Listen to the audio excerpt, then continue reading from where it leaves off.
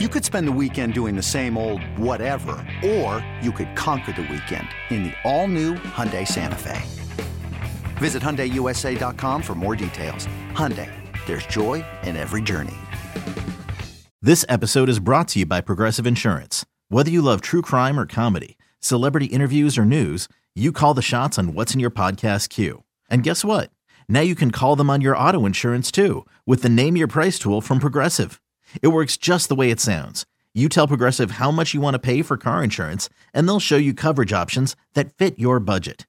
Get your quote today at Progressive.com to join the over 28 million drivers who trust Progressive. Progressive Casualty Insurance Company and Affiliates. Price and coverage match limited by state law. This is the Daily Tip presented by BetMGM. Now, here's Chelsea Messenger and Michael Jenkins. Let's talk about the NBA slate today here on the Daily Tip presented by BetMGM. Let's start with a game that, looks kind of tricky. We've got the Suns and the Wizards. Both these teams have been kind of tough to read. Last night, the Suns coming off an outright win over Memphis as 8-point dogs, winning that one 125 to 108, despite not having Devin Booker, Cam Payne, Landry Shamet, and was out for that one too, I believe. And then Washington has been even more mind-boggling. 3 of their last 4 wins have come as underdogs of at least 4.5 points, winning as 7.5-point dogs against Sacramento, 4.5-point dogs last night against the Sixers, and 7-point dogs against Phoenix back on December the 20th. So, Jenks, how do you read this one? I know the Suns are favored by 1. We've got a total of 225. Is there a play here? Well, it was going to be Washington because, it's back-to-back for both teams, but at least the Wizards get to stay home at Capital One Arena just down the street here.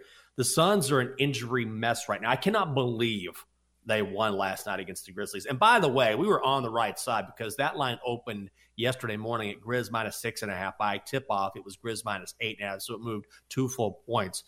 Washington has Kristaps Porzingis back in the lineup, and I think, okay, that has been huge for them. That's why Washington has won 3 of 4. But now, when you go back to last night's game, even in that winning against the Sixers, Bradley Beal left in the fourth quarter with left groin tightness. So now I've gone from leaning towards the Wizards to now, do I want to trust Washington without perhaps Bradley Beal in the lineup? Now I have to stay away from this one. Okay, so if both teams are coming off a back-to-back, which way would that point towards when it comes to a total? Because I would think that, maybe it's an under and we see tired legs on both ends of the floor, but also it could be tired legs on defense and maybe nobody's guarding anybody. Do you think that this is an angle that we can exploit here? Both teams coming off a back-to-back. Do you think it points towards the under, or do you think we'll see no defense? Well, I was going to ask you about that. I was going back and forth, and I did some Google searching. I don't know. I don't know the answer to that. Well, I was like, am I missing something? I feel like I should know the answer to this when you're talking about tired legs. What does that mean? Does that mean sluggish basketball play, or does it mean defense will not be at a premium because it takes a lot more energy to chase someone around the court and play defense than it does to spot up and shoot or just drive inside? You expend a hell of a lot more when you're running around on the defensive side. But I guess you can make a case either way. And I just wanted to get your opinion. I'm genuinely curious about this. I tend to think if there are tired legs, it means less defense. But you can clearly make an argument on the other side and say if you're exhausted, you're not going to shoot well. I think maybe it tends to be lower scoring games just because if you think most guys jump when they shoot, you would think. Think about guys getting tired in like college basketball at the end of games when they're shooting free throws. Like your stroke's different.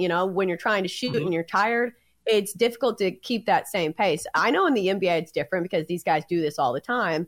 But it's starting to feel like I am that like middle school girl that's like reading into this text way too much when there's not that much there. So I think at the end of the day, if we have this many questions about a game, you probably just shouldn't bet on it at all. So let's go to the Nets and the Hawks. We've got the Nets laying 5.5, total 238.5.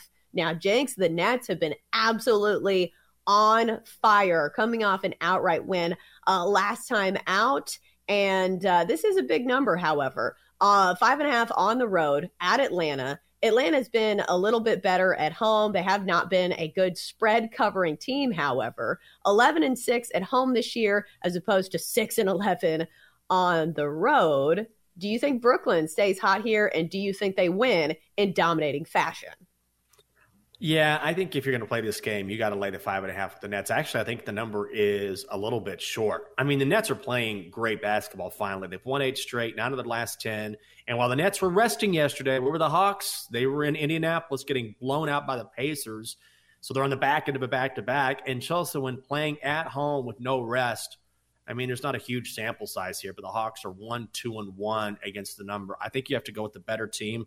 The team playing better basketball, so I would go Nets minus 5.5.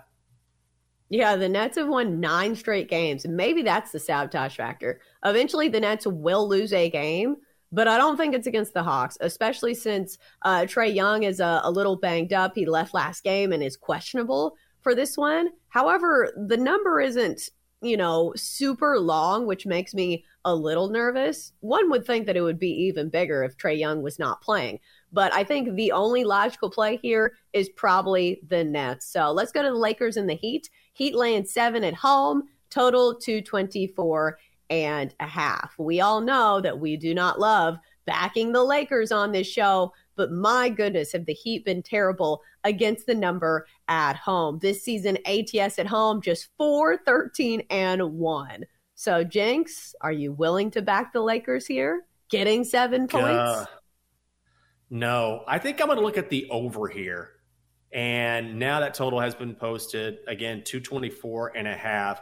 First of all, as I keep saying, the Lakers play 0 defense. They are terrible on defense. AD is out. That makes them even worse. They give up more than 120 points per game. And secondly, the Heat, when playing at home, Chelsea, are much more efficient. They shoot at a clip of 46% as a team. These are 2 of the best over teams in the NBA. Lakers are the best over team in the NBA. I think they can eclipse 224.5. I'll go over. With threats to our nation waiting around every corner, adaptability is more important than ever. When conditions change without notice, quick strategic thinking is crucial. And with obstacles consistently impending, determination is essential in overcoming them. It's this willingness, decisiveness, and resilience that sets Marines apart. With our fighting spirit, we don't just fight battles, we win them. Marines are the constant our nation counts on to fight the unknown. And through adaptable problem solving, we do just that. Learn more at marines.com. Yeah, it's 5 straight overs for the Lakers as well. I think this one is tricky because there are so many question marks on the Lakers side of the ball. LeBron James, questionable. It says possible rest, which makes me very nervous. We know Anthony Davis is out, which I think makes more of a difference, or an equal defense. It makes an equal difference on the defensive side of the ball for the Lakers, but we all know he can score, so maybe I shouldn't say that too.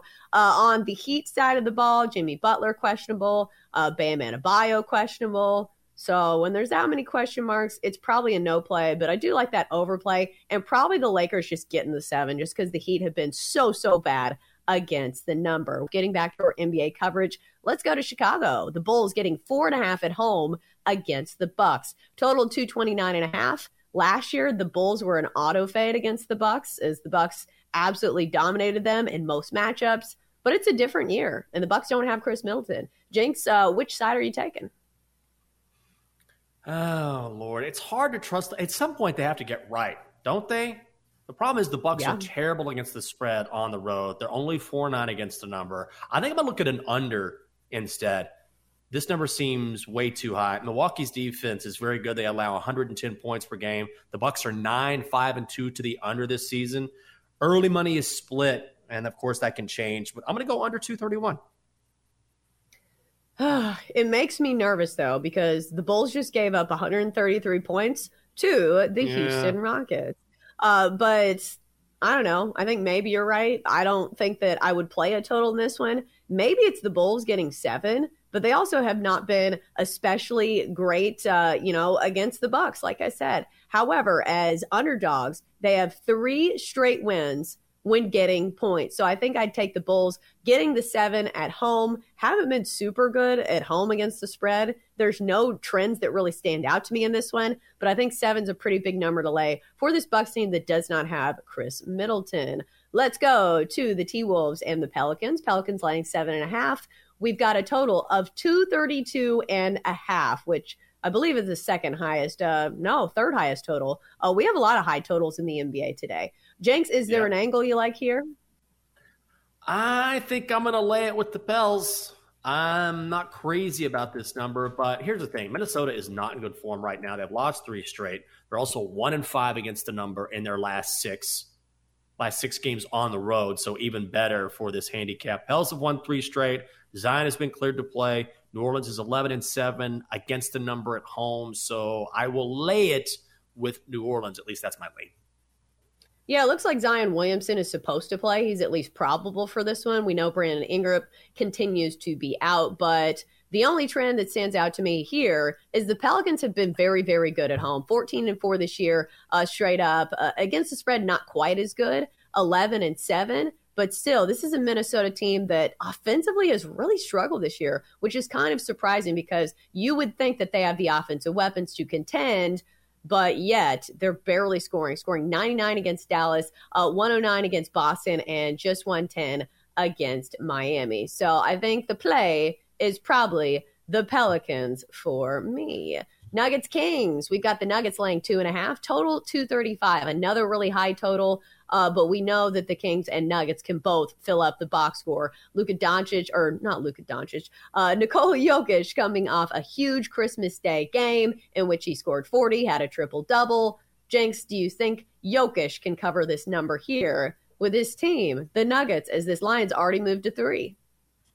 I think I'm going to be on the over here. Now, it's really high. These two teams played last night in Sacramento, so this is essentially a repeat, and they went way under. But now I think the over is the play. Yesterday it was at 237. Today it is at 235. And I think yesterday was an anomaly. We talk about tired legs. I think we're going to see more offense in this one. Kings are the 8th best over team in the NBA. Nuggets are in the top 3rd of the league. So I'm going to go over 235. Not my favorite play, but that generally is how these two teams play. Sacramento at home especially. Do you think there's any advantage to getting a game that's the exact replica of the game before? Like, I guess sometimes you can look at the shooting percentages and say, like, maybe this doesn't happen again. The Kings usually can shoot some threes, only shot 28% last night. But the numbers for the Nuggets, pretty good, shot 47% from the field, and the Kings 48% from the field. So it's not a terrible shooting night. But do you think there's any advantages to, picking a game that's being played the exact same, the night before? I don't know if there is or not. I was thinking about that earlier. Maybe in a series you can say that, but in back-to-back nights, I don't know if you can really find a spot outside of saying maybe it's hard to beat a team in back-to-back nights. Yeah, I don't know. We'll see.